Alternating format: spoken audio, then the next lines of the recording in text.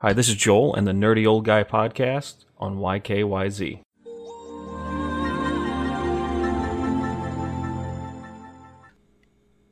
Nintendo has stopped shipments in Japan for the Nintendo Switch. Is this interesting? Yes. Nothing to be really worried about. So we kind of had some news about this. I think I did a show about it 2-3 months ago, whenever the coronavirus first hit. And a couple things that go into this, and there's other things that play into a factor as this as well. And I'm a little worried people might kind of read these articles that come out and blow them up a little bit. Can this get worse? Yes. Will this get worse? Maybe.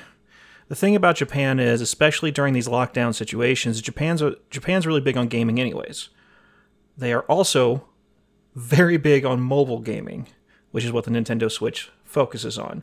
So it's not just that production is slowed down in warehouses, it's also the fact that production is slowed down for a location that just eats up mobile gaming.